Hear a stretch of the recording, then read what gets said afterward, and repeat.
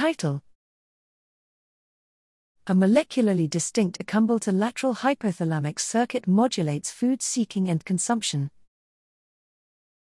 Abstract: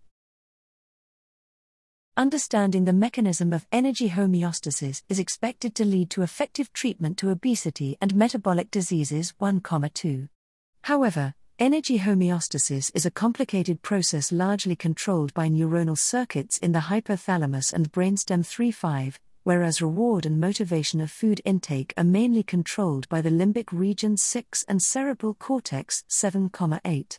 Although the limbic and hypothalamus connection like nucleus accumbens shell, NAC-SH, to the lateral hypothalamus, LH, circuit has been reported to regulate feeding 9,10, the neuron subtypes involved, and how do the humoral/neuronal signals coordinate to direct feeding behavior remain unknown.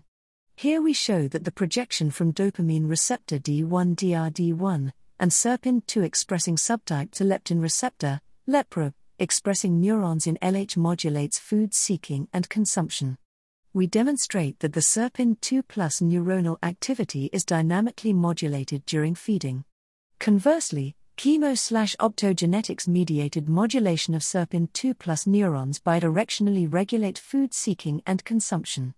Importantly, circuitry stimulation revealed the NAC-SH SERPIN2 greater than LEPR projection controls refeeding and overcomes leptin-mediated feeding suppression. Ablation of NAC-SH SERPIN2 neurons could decrease body weight.